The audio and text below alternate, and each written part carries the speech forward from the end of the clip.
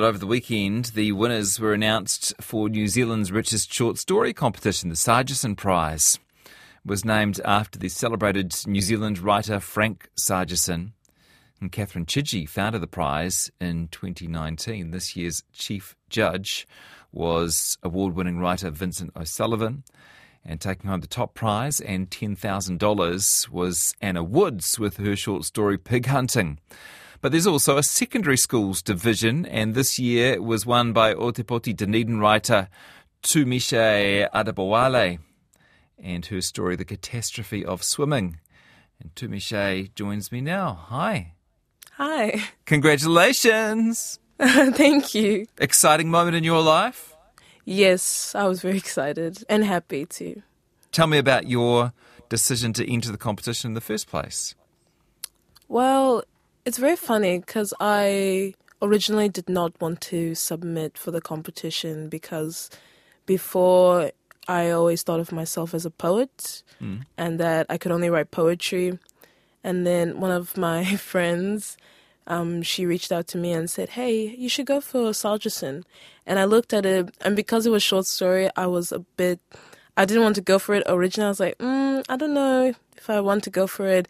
But she gave me a lot of resources and she helped me, and I got feedback from other people and a lot of encouragement from my parents to just go for it. And so I submitted for the Sargeson. And so when I got the message and the call saying you came first, I actually cried. My mum was there when I cried on the phone. Oh. I was like, oh my gosh. You had no idea it was coming, hey? No. You mentioned that you're a poet as well, and it's quite obvious from your writing, which is very poetic. Some great images that you create in this story. Tell me a little bit about the story. It's quite, on the surface, it's quite a simple scene, just some young people at a public pool. Yes, it was actually based on what one of my close friends, Malaika Boyhu, who's a swimmer, and she's also Black, African like me. And her experiences with other white people at the swimming pool, and based on what I've read from books and I've seen in films, and I just thought that story deserves to be written, or at least it needs to be put out there, because the thing with stories and a lot of these poems and books, of course, we would classify them as works of fiction. They're based on people's experiences, whether writers, they use it from their own personal lives or they use what they've heard from other people. It all comes from somewhere.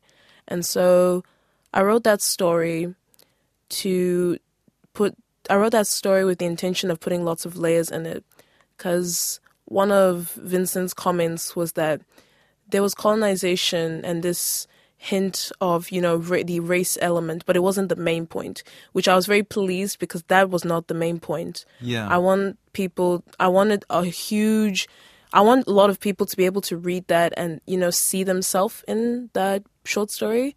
I wanted people who have had, issues in their romantic relationships to be able to read that and go, oh my goodness, I can see myself in that.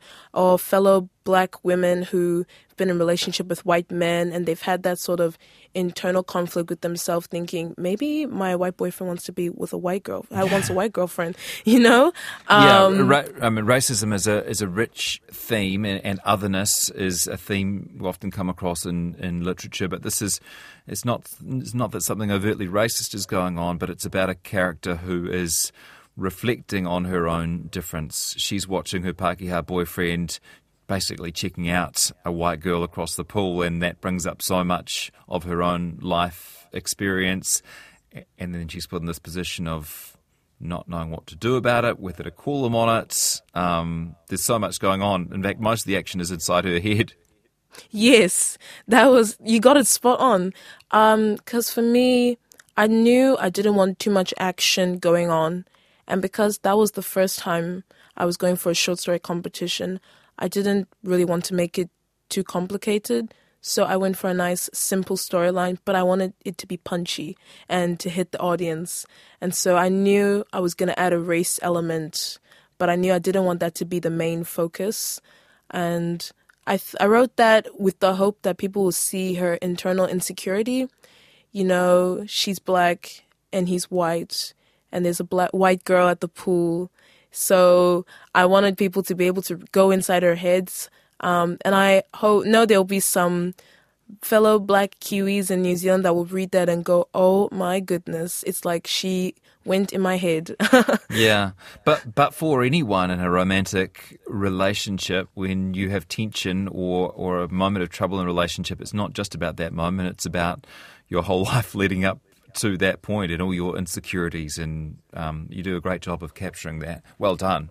Thank you. Yes. Part of the prize is the 1-week summer writing residency at the University of Waikato, my old university. And how do you plan to spend that? Do you have an idea of what you like to work on?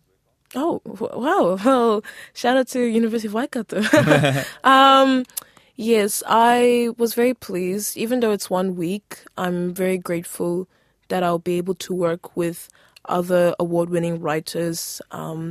My goal with the writing residency is that I hope to develop my short story skills more, potentially play around with a few plays and poetry, and potentially reach out into other writing genres, rather than limiting myself and saying I'm only going to do this and I'm going to do that. Right. I really just want to experiment, and I'm happy and very grateful again that I have this writing residency and I have the space to test it out. Yeah, I mean, this isn't even the first time you've had your work published. You won the 2023 Poetry Aotearoa yearbook competition. You've performed poems at the New Zealand Young Writers Festival. Where did your inspiration and your confidence come from to put your hand up and say, I'm going to be a writer, of all the things that you could choose to do? It all started back in 2021 when the Canadian company, theatre company, Theatre Folk, put out their competition for they're making an anthology for their BIPOC Voices and Perspectives book. And one of my friends, and my dad in particular, my dad also writes in his own free time, and he was the one that encouraged me and said, this would be good, and a lot of my friends said it would be good. But at the time, because they're based in Canada, I was a bit worried. Maybe it's because it was international, and I didn't think at the time I had nothing, I published nothing, I hadn't gone for any competition. I thought this is too big for me. But luckily, I'm very grateful that I have parents who, they're always supporting me and encouraging me. I think that's one thing I've realized I take for granted. There are other amazing young writers here in New Zealand, but some of them don't have the support at home to be able to channel that energy into their writing. So I'm very grateful that I have parents who, from the beginning, when I said, hey, I'm thinking of going into writing, they never discouraged me. They never said, no, why would you do that? They never said, wouldn't you rather go this pathway? They just said, okay, if you need us, we're right here. That's all. And I went for it. And then I got published in the Theatre Folk BIPOC Voices monologue. And I sat there and I was like, oh my gosh. And so when they sent the book and I saw my name, that was the first time I'd ever seen my name and my writing in print. And I said, wait, so I can actually do this? Yeah, that's great. In that same year, I submitted some work for the 2021 redraft collection, and I got one poem in. And since then, I was like, okay, along with my studies and my other interests, I'm going to do more writing. And so I did that, mostly poetry. I joined the Otepoti Writers Lab based here in Dunedin. And since then, I'm so happy I did. They are so supportive. We have guest speakers that come in to talk with us in our writing sessions. And it just feels very safe. I feel safe when I'm with them. Fantastic. And I also joined the Dunedin Youth Writers Association. And I think being a part of those two writing groups, having a community in writing, having supportive people by my side, from my parents to my close friends, has really helped me. Yeah, I didn't realize how beneficial it is to have a community behind you, Yeah. supporting you. Support and practice, pretty good equation for a successful career in writing. Tunmise, well done. Thank you so much for spending some time with us today, and we'll look forward to seeing where you go next. Thank you. Tunmise Adebowale, who is the secondary school winner of the Sargeson Prize this year. And that story, The Catastrophe of Swimming, will be published online on Newsroom's Reading Room.